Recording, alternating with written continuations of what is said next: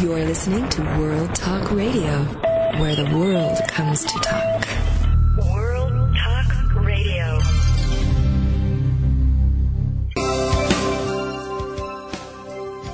I want to invite you to listen to the Sharon Kleyne Hour, The Power of Water, Global Warming, and Your Health.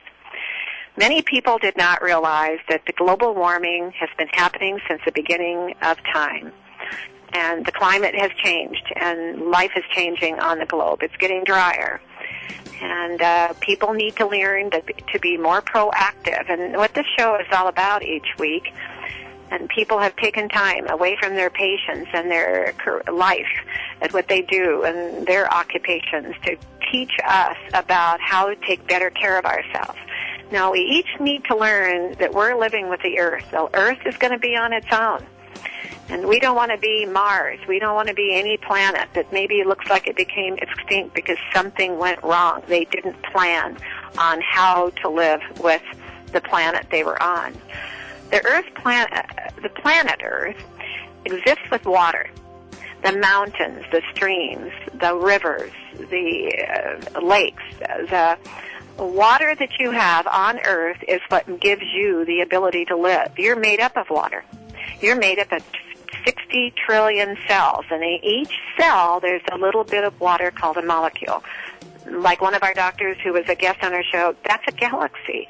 You are a galaxy. You're made up of water, but we must live on the Earth where there's moisture in the air, the kind of moisture we don't see, that our bodies can live to be healthy, detoxify, learn to be absorbent with the water. But guess what?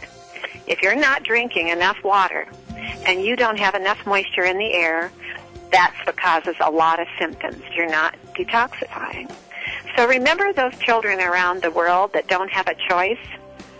I read in the Wall Street Journal last week, the Italians drink a lot of water. The French drink the second most amount of water, but the Americans in the United States of America are not drinking enough water. Well, we know what that might be. A lot of soda, a lot of vitamin drinks, a lot of flavored drinks, teas and coffees, but not plain water. So try to learn today what we're learning on our show each week about the power of water and your proactivity of your health, you personally. Today we have Dr. Stephen Guggenheim with us. I'm really pleased that he could take some time from his patients and join us. And I'm going to have him tell you about his background. And then our second guest, we're going to be discussing a lake that has been diminishing in one of our countries of the world. We'll take a moment from our sponsor, Nature's Tears Eye Mist for dry eye, to supplement your eyes for that natural moisture that is so important for your eyes. We'll listen to our sponsor, and we'll be right back.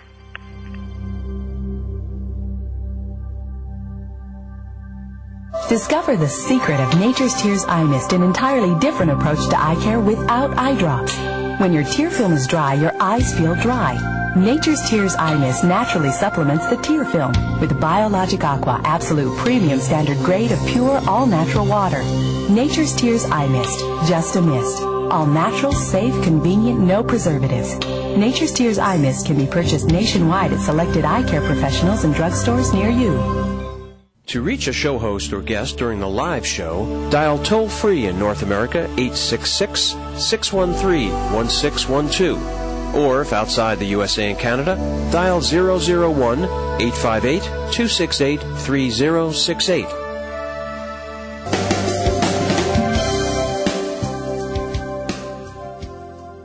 Well, today our guest is Dr. Guggenheim, who is in Texas.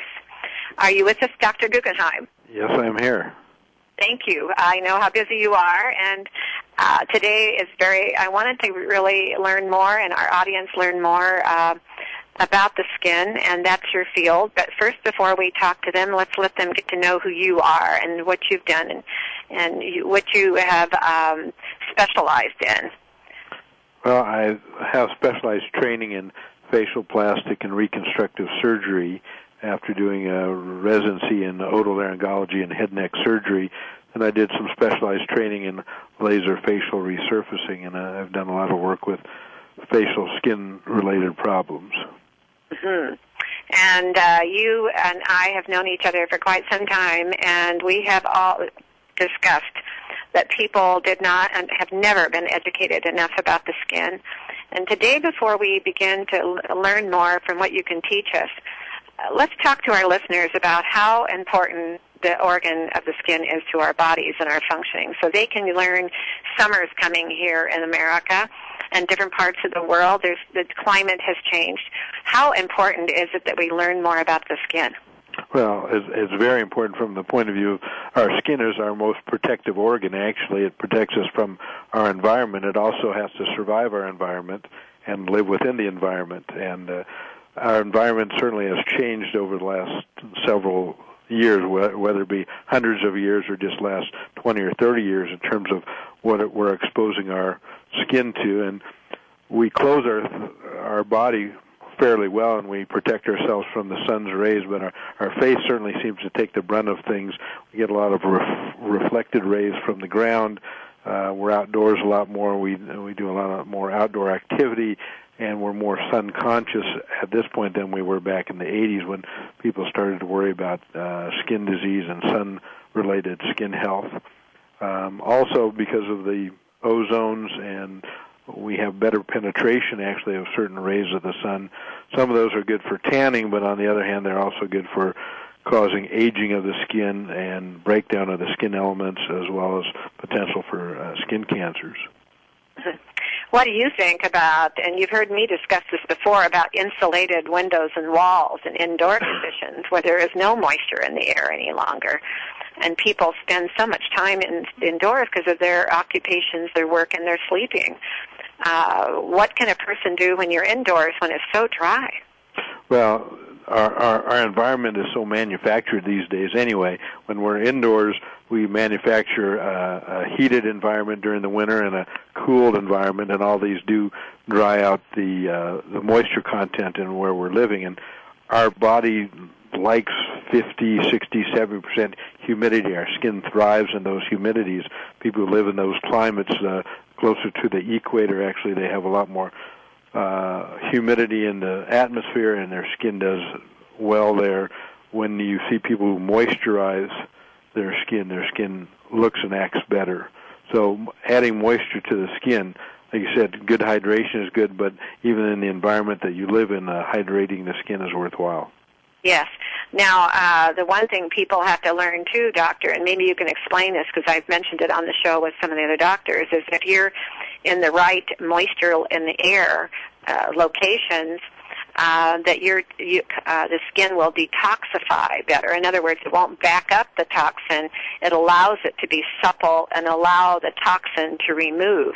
A lot of people don't realize that you actually detoxify through the skin more than we're flushing the toilet. Can you explain to our audience about when the skin detoxifies and what happens to the skin when it holds back that toxin and it doesn't have that moisture in the air to be supple?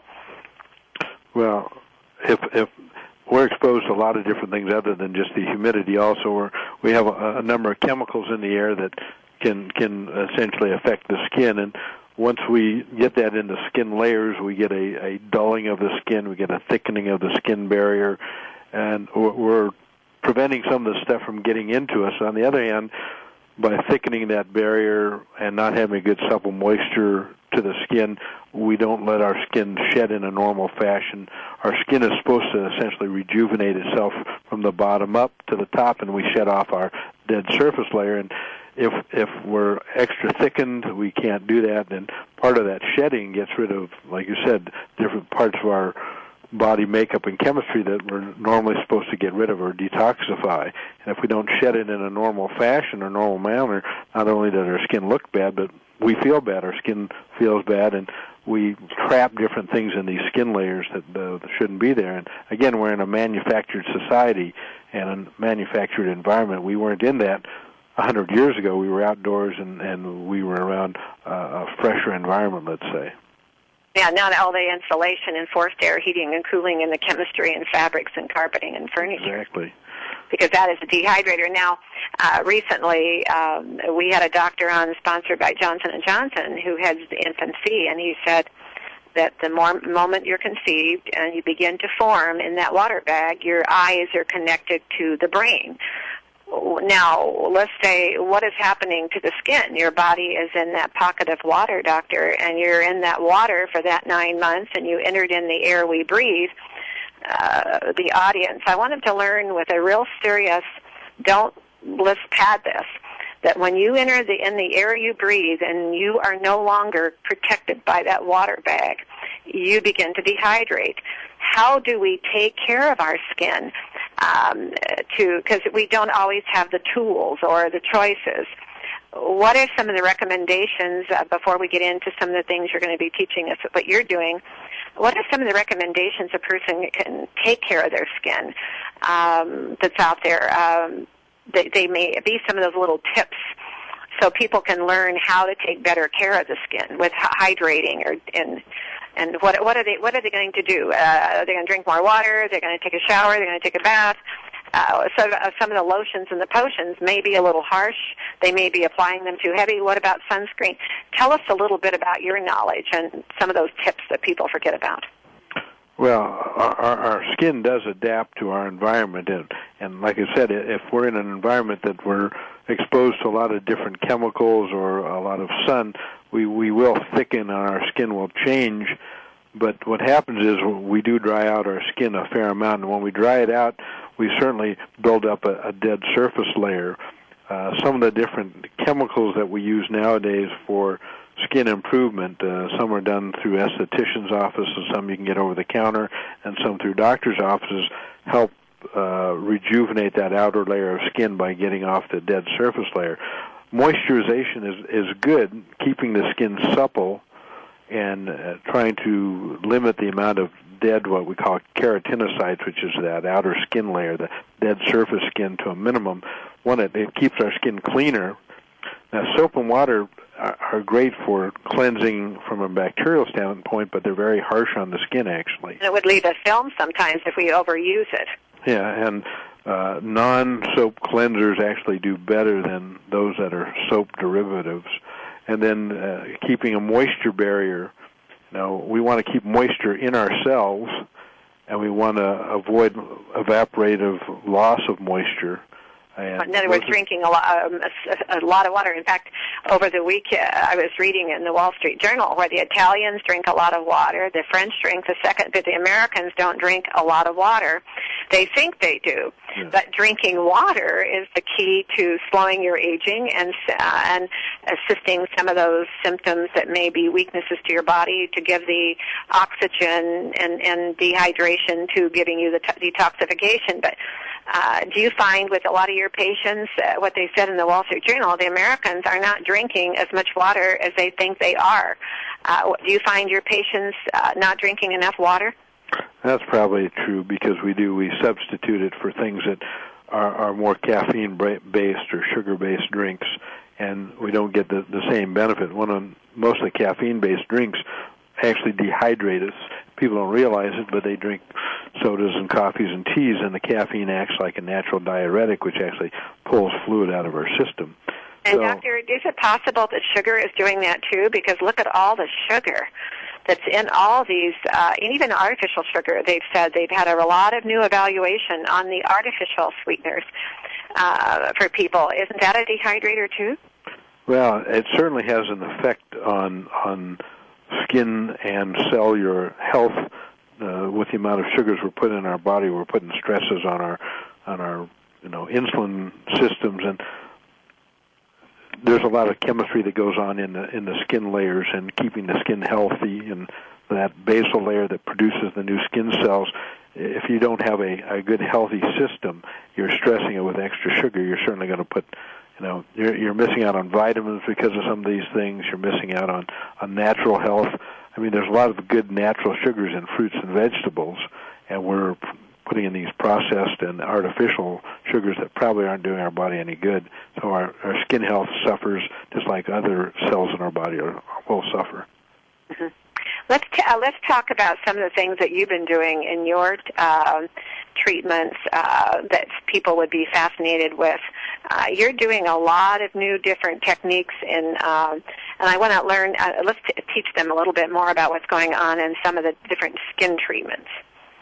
Well, this probably back in the early part of the 90s or the late 80s, Retin-A came about, and everybody kind of heard about Retin-A, and that was a vitamin A derivative that essentially revs up our skin engine. It takes our skin where it starts at this lower skin layers, and it revs it up and turns it on so we can actually create a kind of a healthier, better cell from the bottom up, and it sheds faster. We get rid of that dead surface layer over time. So Retin-A was kind of the starting of all this. And then came other types of treatments. The next one was something called glycolic acid, and there are other acids out there too that people use. A lot of glycolic acid is now in cosmetics. Some are over the counter, and there's some that are marketed called cosmeceuticals.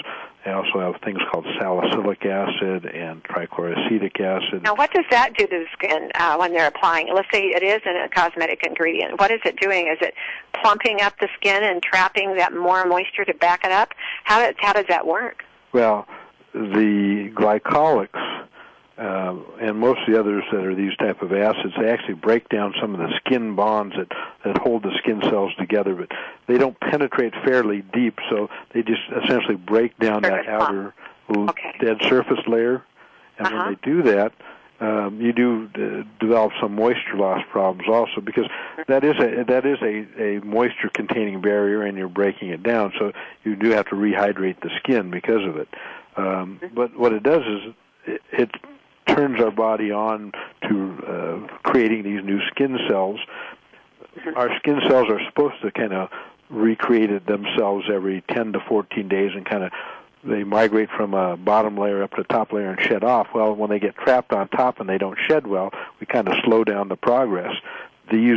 By shedding off that layer, it stimulates that bottom layer to start bringing new cells up to the top, and it gives us a healthier appearance to the skin and a kind of a less wrinkled appearance, kind of a fining and a smoothing of the skin. And if you hydrate the skin, yes, it'll hold the moisture better, because now you don't have I'm going to ask you there, something came through my mind as you were talking. We have a whole body of skin. Mm-hmm. Have you ever, and I know you and I have talked about this before, the evaluation of having a bath in the tub ever so often, not just a shower all the time? What is your evaluation? Because then you can get your skin in the bathtub, and it opens the pores, and it gives you a cleansing, detoxification of a treatment like a spa. But if you only take a shower, it will only rinse you. You need to do some vigorous rubbing to get that surface layer off, and that can be harsh on your skin too. And when you take a shower, certainly you get that vigorous rubbing. In a bath, because you're soaking it, I think you certainly do clean your skin and get rid of some of that surface layer. And we don't know how much of this toxin or how much of this chemical, our body pulls it out when it pulls out these dead skin cells. Just like when our nails grow, we pull out all our dead skin tissue and other toxins. Everything kind of gets out of our body one way or the other, and we're just helping it along. So bath once in a while certainly is helpful, and if there's a way to trap the moisture from that bath, you don't want to get to the point where you're overly wrinkled and overly saturated with water in your skin layer. In other words, not just lay in there for a long period of time. Everybody knows what happens when we lay in the tub too long. Exactly. But if you take a quick bath, commonly it'll detoxify you, and then get out and use a nice lotion to kind of trap that moisture in, so you get the rest of your body, not just the complexion. Did you know, I know you know, I was reading recently where they're using the skin on the face, the complexion, as a security. When we had our fingerprints and they could use the eyes, now they found that there's no two skins on the face alike. What is the explanation to that? Nobody knew that until just recently. They're using it for security to get into doors, through doors, and checking people to identify them as the skin on the face. What's the difference on the skin on the face and the rest of the body? Well, I'm not sure I know why they're using the skin on the face for security. I know they've done a lot with facial recognition programs on computers, but the skin of the face is so different compared to, let's say, our hand and our feet and our knees, there's not a lot of mobility in the skin of the face. It's there for covering an appearance more than it is for a mechanical function like the skin on our fingers to give us, gripping power, the skin on our feet for walking power, the skin around joints that has some mobility to it. Since we don't have a lot of mobility other than at the jaw and the neck, most of the skin of the face is subtly moves with the little muscles we use when we make our facial expressions. So there's not a lot of forces on that skin, so it goes through different stress than those other forces that are on our bones and our joints.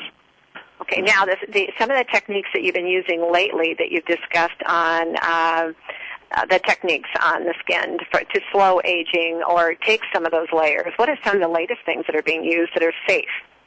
Well, there's certainly a number of the cosmeceutical-type medications. There's some antioxidants that in the past people tried to use a lot of vitamin C-related creams and lotions, and they had some problems with that. One, it probably didn't penetrate as well as we could get it to penetrate. And number two, it was probably harsh on the skin because of the vitamin C acid. It was a lot of people couldn't tolerate it.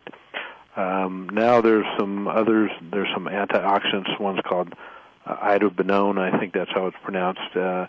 It's out there in cosmetic form, and it may help Botox. some of the aging. What's happening with Botox? A lot of people, that became a rage for a lot of people. Botox is still fairly popular. It lessens the movement of the small muscles of the face, the ones that when we cringe and we kind of squint, we form little lines and wrinkles around where our skin folds, especially around. So what is it doing? Is it plumping up the skin in that one particular layer to plump it to be able to, and how long would that last? If, let's say you have a Botox treatment, how long does it normally last?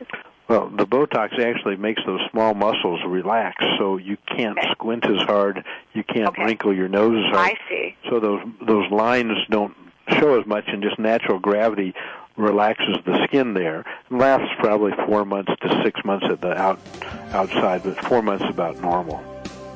We're going to listen to our sponsor, Doctor, and when we come back, I want to hear about some of the other things that are coming along since Botox. We'll be right back. We're going to listen to our sponsor, Nature's Tears Eye Mist, and we'll be right back with some of these questions with Dr. Guggenheim. How to slow aging.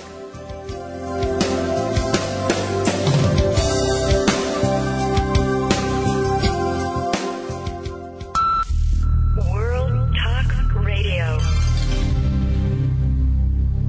Discover the secret of Nature's Tears Eye Mist, an entirely different approach to eye care without eye drops. When your tear film is dry, your eyes feel dry.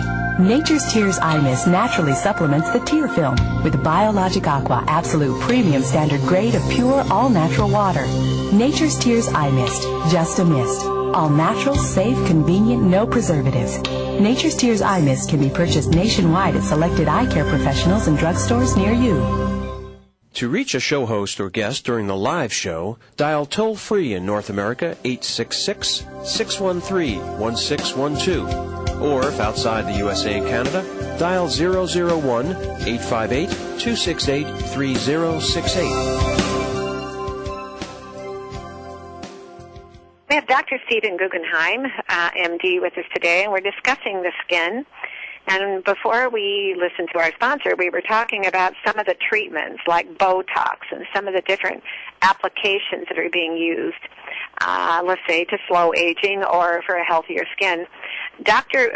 Guggenheim, what are some of the latest things? You were telling me recently about something you were very excited about that you've been using. Well, a lot of these try and turn back some of the signs of aging. I've been using Thermage treatments. That's been out recently. Started back in about 2003, and I think they've progressed to a pretty good treatment. It uses a way to generate heat. How do you spell Thermage for our audience?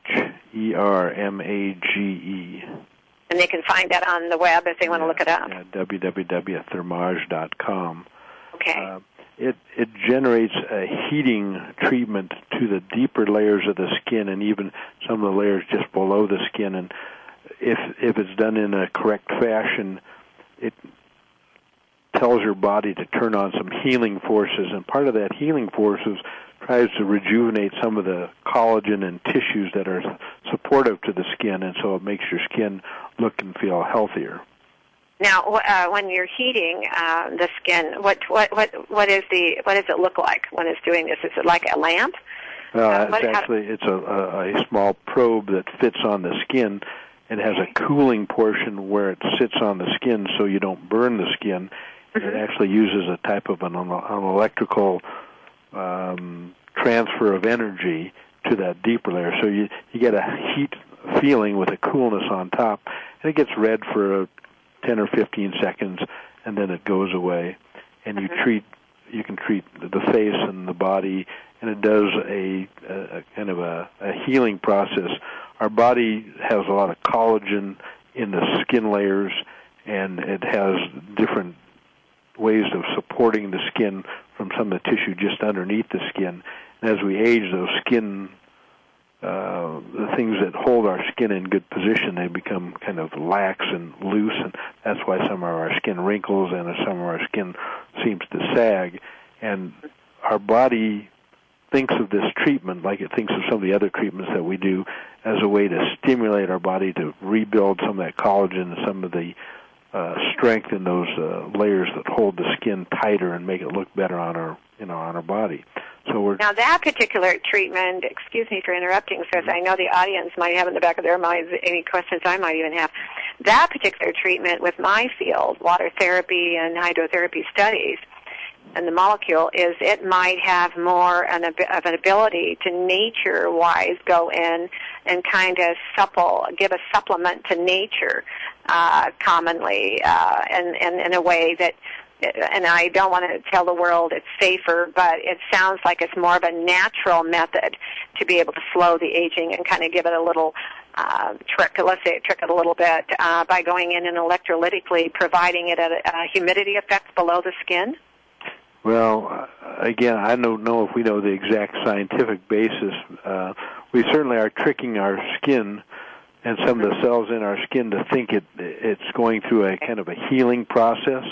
Right. And we're trying to tell it to think of maybe we've had a tiny injury to the skin over time, and our skin becomes loose and somewhat dull, and we're tricking it into feeling like it's rejuvenating itself. And when I talked to you about doing it where we're doing an eye treatment like this, and I thought one of the things that happens during the eye treatment is we don't blink as much as we should just because we're doing this treatment around the eyes, and our eyes get kind of tired and dried out. And certainly using something like the Nature's Tears, I thought would be a good treatment for this type of eye treatment, just because we don't blink our eyes as much and our eyes get very, not irritated, but just you have to do this for about an hour's worth of treatment where you use these little probes on the eye. And can you imagine holding your eye open or shut for an hour and doing a treatment? And what it does is similar to staring at a computer screen for an hour straight. Now, what about the Nature's Mist, the face of the water, with that particular one? Because you're going in and you said you're changing it, you're tricking it, you're giving it a temperature change to give it another oxygen. Nature's Mist to hydrate afterwards or before. Has that ever been thought of? I don't know if it's been thought of. I'm always a big proponent of the hydration theory anyway. And I think any time that we put a little shock to our skin system, and I think all these treatments do shock it, and that's part of the mysteriousness of our body and how it heals itself. This shock turns on this healing phase. Right. And during that healing phase, we need everything we can, good fluid hydration, taking in a lot of water orally, treating our skin well when we're out in the sun, wearing sunblocks and sunscreens. Anything, even the hydration to the skin, should help in that healing phase that we're going through. Certainly, this device, the Thermage, was somewhat mimicked on how a laser would tighten the skin of the face. Lasers came out in the early 1990s and would burn away layers of skin and heat the deeper layers of skin to the point where it would cause your skin to start to rejuvenate.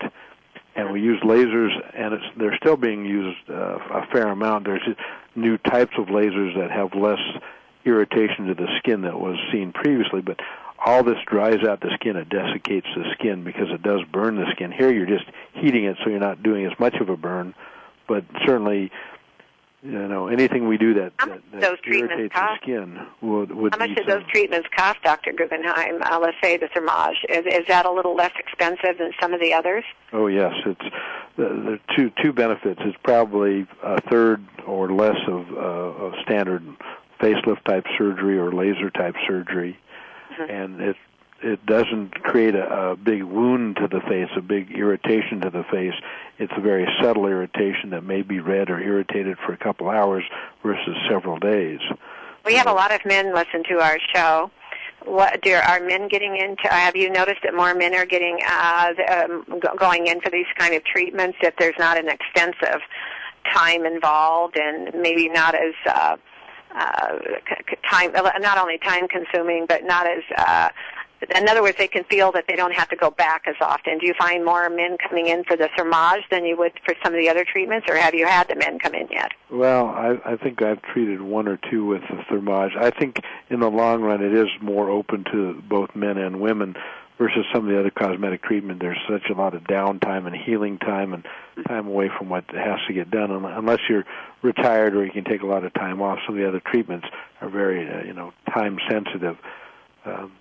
I was looking at another type of laser that's out there called fractional laser treatments, and I think it does a great job for turning back some of the aging signs of the skin, but you have to treat someone sometimes 3 to 4 times every 3 to 4 weeks, and you get a red irritation of the skin that lasts 2 to 3 days, and you have to put up with that. It gives you a good result, I think, but on the other hand, it does have downtime associated with it, so people have different concerns about how much time they can utilize. I have always been sorry in all my years of study that the word aging, because people should take care of their skin and then the complexion, because we just found out there's no two complexions the skin alike. Where more commonly do you find skin cancer? Well, is it on the face or is it other parts of it? Where is more commonly do we find skin cancer? Well, I'm tuned to the face because of what I do, so I see a significant amount on the facial area. Our most prominent areas of our face are our brows, our nose, our cheek and chin, and we get a lot of reflected sun to all those areas also from the ground. And most people in the past wore pretty sturdy clothing that would protect them from the sun, except for sometimes on the top of the hand. So the back of the ears also get a fair amount of sun. So that's where I see most of the skin damage and skin cancers. A lot of fishermen and outdoorsy people, and they forget that little spot might be a skin cancer. What is your recommendation, let's say, to the men who are listening or anyone listening that are outdoors a lot, and what type of signs would it be that they would see that they've been ignoring? What might be a skin cancer that they should have checked? What does it look like? Well, if you have a crusty or scabby area of skin that bleeds occasionally and then falls off and heals and then it comes back again. There's 3 main types of skin cancer. The most common is called basal cell, and it sometimes looks like a tiny little raised pearlish piece of skin, and sometimes has some red blood vessel looking streaks in it. Squamous cell is a little less common, but it gets more of a rough or crusty area, and it may bleed easily if you pick it off, and then it heals again and it comes back. And then the melanoma type we've talked about before, that's the most dangerous of all the skin cancers. It's a dark spot that changes in size or becomes irregular or bleeds or has different colors to it or enlarges rapidly. And don't pick at it. A lot of times when people have a little spot or a bump, it's like a blemish, they'll pick at it. And don't just go see a doctor immediately. Don't be poking at it or picking at it. Better to have it checked, right. Exactly. We had Dr. Rasmussen on here, Richard Rasmussen on not long ago, and it was just fabulous what he was teaching everyone about some of this. And as you know, melanoma of the eye has become very out there. People were shocked that you could get melanoma of the eye, and if you don't get it in time, it is fatal. But is there anything you'd like to educate our listeners about today before we're done? Something that you think is very important about skin education, about something that could happen, because skin is a life-saving organ, and we need to keep it clean, we need to keep it supple, we need to drink a lot of water, but is there something that you'd like to educate? Well, I think we've done a lot of good research on the sunblocks these days, and I think sunblocks have a big part of keeping us healthy and youthful. And we're outdoors in a much rougher environment when it comes to sun and chemicals.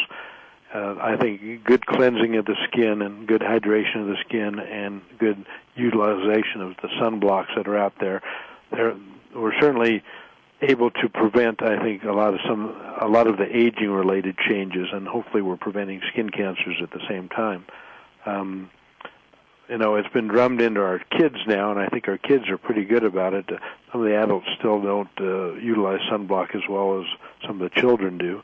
And if I had to say it, some of the sunblocks out there, how do they learn how to read them? Yeah. Because there's so much to choose from, and I have found a lot of people don't understand the differences. Could you educate us about that? Well, I think the way they were tested and originally marketed, the SPF is the sun protective factor. The minimum that someone would ever use would be a 15. Most people are going to a 30, and they're trying to do something that has some waterproofing to it so it doesn't sweat off or come off when you get in a pool. And people used to use very small amounts. You actually have to put a fairly thick layer and rub it in quite well.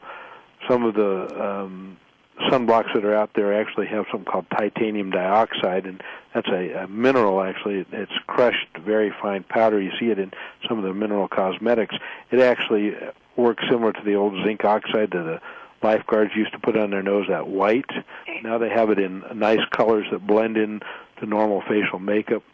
And not only do they protect the skin in the sun, it actually helps as a makeup, and it does help trap some moisture in the skin. So if you're thinking about cleaning the skin, you clean with a non-soap cleanser, especially around the face and eyes, and you hydrate the skin, and then you put on some good sunblocks before you go outside. Something you just said today that I think the listeners should think about, when you're applying your sunblock, your sunscreen, don't forget the ears. Yes, very much so. People, back of the neck, the ears. Back of the neck, the ears. Yeah. You got to get my uncle, who is Bob Pritchett, was a Ritter guide for many, many years, and never had an accident at fishing ever with his guiding. And he retired about 3 years later, and 3 to 5, and all of a sudden he got very ill, and he had a melanoma on the back of his neck where you wouldn't see it. And that's something we all have to be able to look around behind the mirror, or if you're construction, if you're outdoors in sports, if you're out at any time you think you're more exposed than some people, you've got to get somebody looking behind the neck, where we normally, Dr. Guggenheim wouldn't be looking, and those ears that you just talked about. So apply around the neck, apply around the ears, and apply around the face, where it's very much more exposed than other parts of the body. Before we go, I'm going to ask you one more question. Have you heard anything about that new fabric, or those new clothing manufacturers that are manufacturing clothing that is sun protection? Yeah, I think they have a good idea going, that they can prevent certain rays of the sun from penetrating. I think that'll be a big part of the future of protecting your skin from the sun. Well, in my studies, I've been noticing that all those chemistries that they're using in our clothing and our fabrics, or the upholsteries and the carpeting and our bedding, are very concentrated chemistries. And those cannot help either, even if you're never out in the sun. Some of that could be very, very dehydrating and causing a toxin. So I think that's a future of itself, thinking about the environment and what everybody should be considering. Now, you're getting warm over there in Texas. Have you had the humidity yet? Yeah, the humidity isn't quite as high as it was a couple of weeks ago when we were raining, but we're going to hit 100 here today, so it's pretty hot. Did you know that Dallas, Texas, is the second driest eye spot in the country? Nevada, Las Vegas is number one dry eye spot in the United States, and Dallas, Texas, is the second. I wouldn't doubt it, because of the type of city Dallas is, and just the humidity and the changes that go on with the weather patterns. Now, I was a guest on two of your TV stations in Texas just recently on a couple of talk shows, and I guess in Dallas, they've committed to a $2 billion environmental plan in a park system or something to help people be encouraged about the environment and green and moisture. So they're thinking.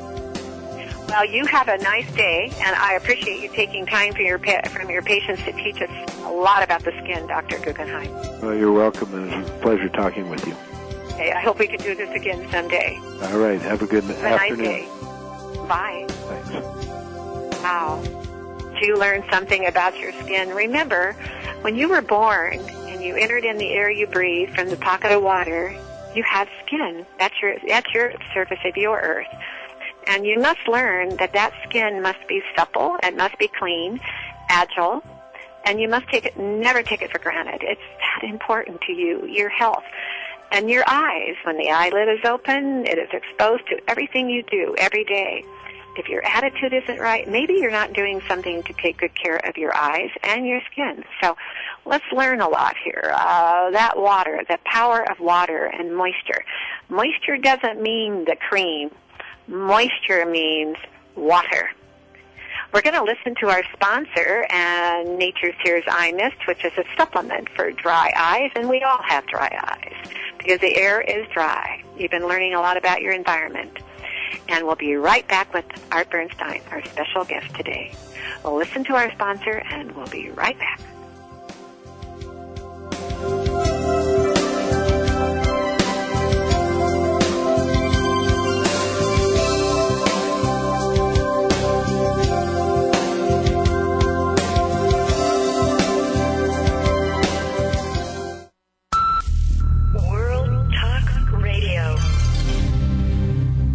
Discover the secret of Nature's Tears Eye Mist, an entirely different approach to eye care without eye drops.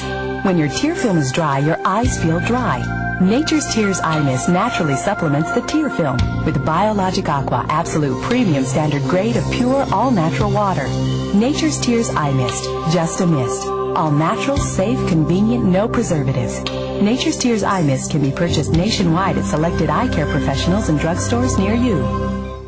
To reach a show host or guest during the live show, dial toll-free in North America 866-613-1612. Or if outside the USA and Canada, dial 001-858-268-3068.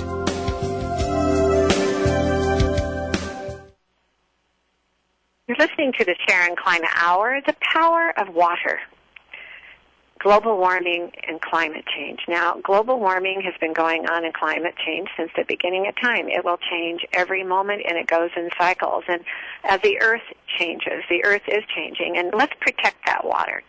Let's believe in protecting the water. So when the rains come down, don't fight having a reservoir, because we don't want to become a planet that doesn't have water for life. And remember, living water, water is life. Art, are you with us? I'm with you. Thank you very much. I really appreciate what you do for us. And absolutely. You always have a lot of knowledge, and I need people to hear today again. What is your background, and what took you to nature? Because you dove into nature as a young man. I have a master's degree in natural resource management from the University of Michigan. I have a bachelor's degree in anthropology, also from the University of Michigan. Mm-hmm. And as a young man, you said you look at nature, and when other people maybe were looking at something else, you were looking at the nature. Yeah, well, I grew up in Detroit, but my parents would always take us on these trips to the Upper Peninsula and to California, and it just sort of stuck, and that's what I do. I hike, and I go on little car trips, and I live in an area where if you drive for 2 hours in any direction, there's something incredible. And you're always writing another book about what you see and what you do, which is the Art Bernstein hiking books. Yep, absolutely. And they can find them on the web where? Barnes & Noble, Amazon. I have 3 books in print right now. Mm-hmm. Okay. Hiking the Southern Oregon Cascades and Siskiyous, and a book of short stories called Weird Hikes. and a book of four-wheel drive back roads of Oregon called Oregon Byways. Now, have you spent most of your time in Oregon? Have you gone to Washington, to the Olympic National Forest? Have you done anything other than Oregon? I absolutely have. In fact, I spend most of my recreation time in Northern California. Northern California. The Marble Mountain and Trinity Alps Wilderness are my favorite areas, which is just over. Well, today you were going to educate us about something that you thought would be very important to us. The subject today was what? You wanted me to talk about the earthquake in China and the Yangtze River. That's right. Thank you for doing that, because there's quite an education that something happened there, and I guess tell us a little bit about the dam they have there. They have a very large dam, which was one of their first reservoirs of its kind, but it's the biggest. Is it the biggest in the world? Okay, the Three Gorges Dam is not the biggest dam in the world. It's not the biggest reservoir in the world. It is the biggest power plant in the world. Okay. And it's going to become bigger in a couple of years. It's not completely online yet. It's the biggest construction project in China since the Great Wall. And the Yangtze River, it's on the Yangtze River. And the Yangtze River is 4,000 miles long. It's the third longest river in the world. It's the longest river in Asia. It collects it drains a huge amount of water, and it goes through several huge cities, and it empties into the China Sea at Shanghai, which is the biggest city in China. So now, the dam itself is in Shanghai? No, the dam is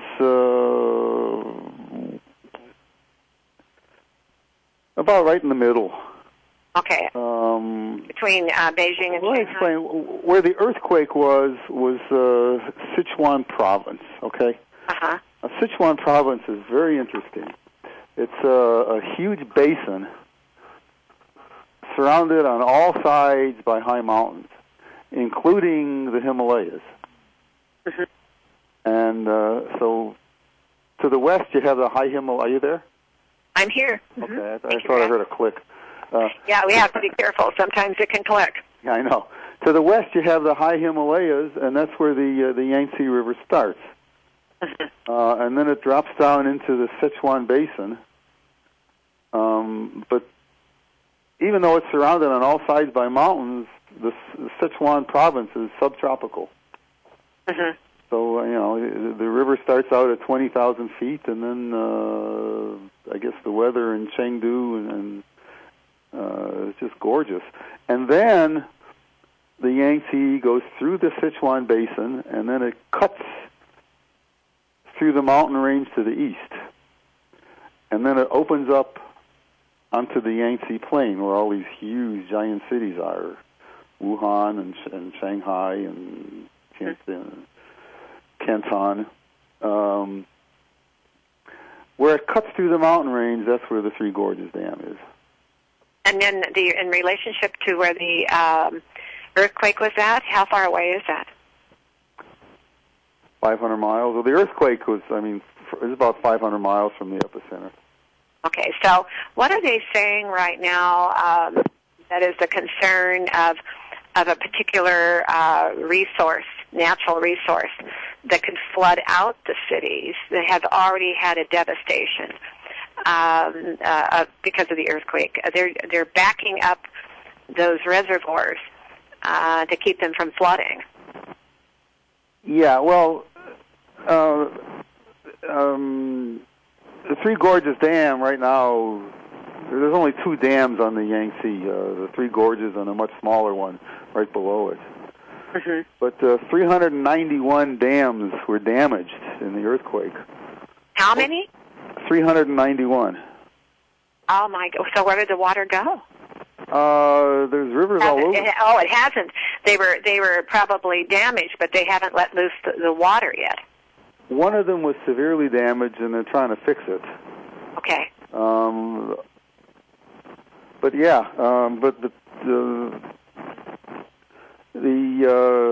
Three Gorges Dam wasn't materially damaged. These were all on rivers feeding into the Yangtze. Okay. So in Hubei and in Sichuan. Mm-hmm.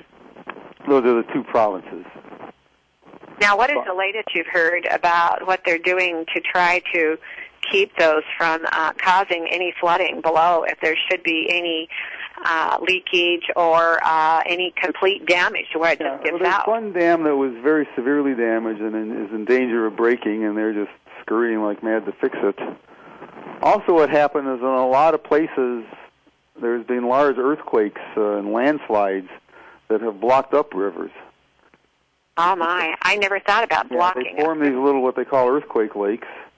Uh-huh. And, okay, explain that to me. What's an earthquake lake? Well, you have a landslide dam, and it backs up the river, and then after a while, the river reaches the top of the landslide and goes over the top and washes the whole thing out, and then you get all the water that's backed up just suddenly starts flowing downriver in a big flood. I see. There's a lake in Montana. What kind of soil? This is one of your specialties, but you may not know the question, and that's, I don't want to have a leading one, but what kind of soil do you think they have in China? What kind of rock and soil? I haven't any idea. They're famous for the LOESS, loose, which is an alluvial soil, which is okay. That's what I'm after. Southwest China is just covered with this river alluvium. So if they had floods, it wouldn't be the first floods they've had. It would certainly not. There was an earthquake, by the way, in 1976, killed 240,000 people in China. Oh. This one is so far 68,000. So, I mean, just the number of people in China is just... Well, and the concern I have because of my dedication and my mission is the fact of what are they doing for water that's safe and sanitary conditions and their health in those conditions because the earthquake caused such damage. Yeah, well, obviously... There's so many more people. Yes, a lot of people died, but look at how many thousands and maybe a couple of millions of people that are affected by, not just right there, but affected all around the edges of where that happened. Well, that's the thing. The Chinese are very much into water conservation, and they can build dams. It's very hard in the U.S. to get a dam built. Mm-hmm. No, for some reason, the United States doesn't believe in protecting the water. They want, you've got to have. In fact, there's 4 more dams under construction on the Yangtze, mostly for hydropower and to conserve water. And they figure the Three Gorges Dam is saving 31 million metric tons of coal a year that otherwise would have been burned up to supply power. Mm-hmm. Right. I think we have a tendency in our ecosystem to go too extreme. That is my opinion. I have been studying for a long time, but what is an ecosystem? It means that everything has to have a balancing. And to go too extreme one way or the other is not what I believe Earth had planned. Right. It likes to have things balanced. And we have to learn to do that proactively. And everything we do affects everything else. So everything we do, it's like Jerry Barnes said, when you take, who's a genetic specialist, he said you take a plant out of the forest and you move it just a few feet away. And people don't realize that our ecosystem, and water is a power. We've got to have water on this earth to have Earth last for an eternity. And the people of China, the concerns I had was what's happening there, and they want to be environmentally conscious for their life there. And my concern is here's this horrible tragedy, unplanned. It's like Katrina. That wasn't planned, and yes, we have human errors that we didn't know that Katrina was happening, and people chose to stay there. People had choices, Art, to leave. They had choices. They were told to leave. People stayed. Yeah. And afterwards, now in China with the earthquake, there was no choice. It happened. Yeah, it came to them. And then that is sad, but that's sad because people at Katrina could have left. The people in China they didn't know that earthquake was happening. And the devastation. Oh. But, well, I want to thank you for joining us again today. Is there anything you'd like to leave our audience with on something you found about the water in China, or you want to save that for another show? I can talk more about the Yangtze on another show. Okay, we'll do that. Yeah. Okay, very, well, very thank you. Thank you, and you take have care. a nice day. Thank you. Beautiful day. Bye. Okay. Well, Earth has a secret. Every precious moment, embrace your life. Don't ever take it for granted. Earth is whispering. Never say goodbye. Thank you for listening, and have a nice day.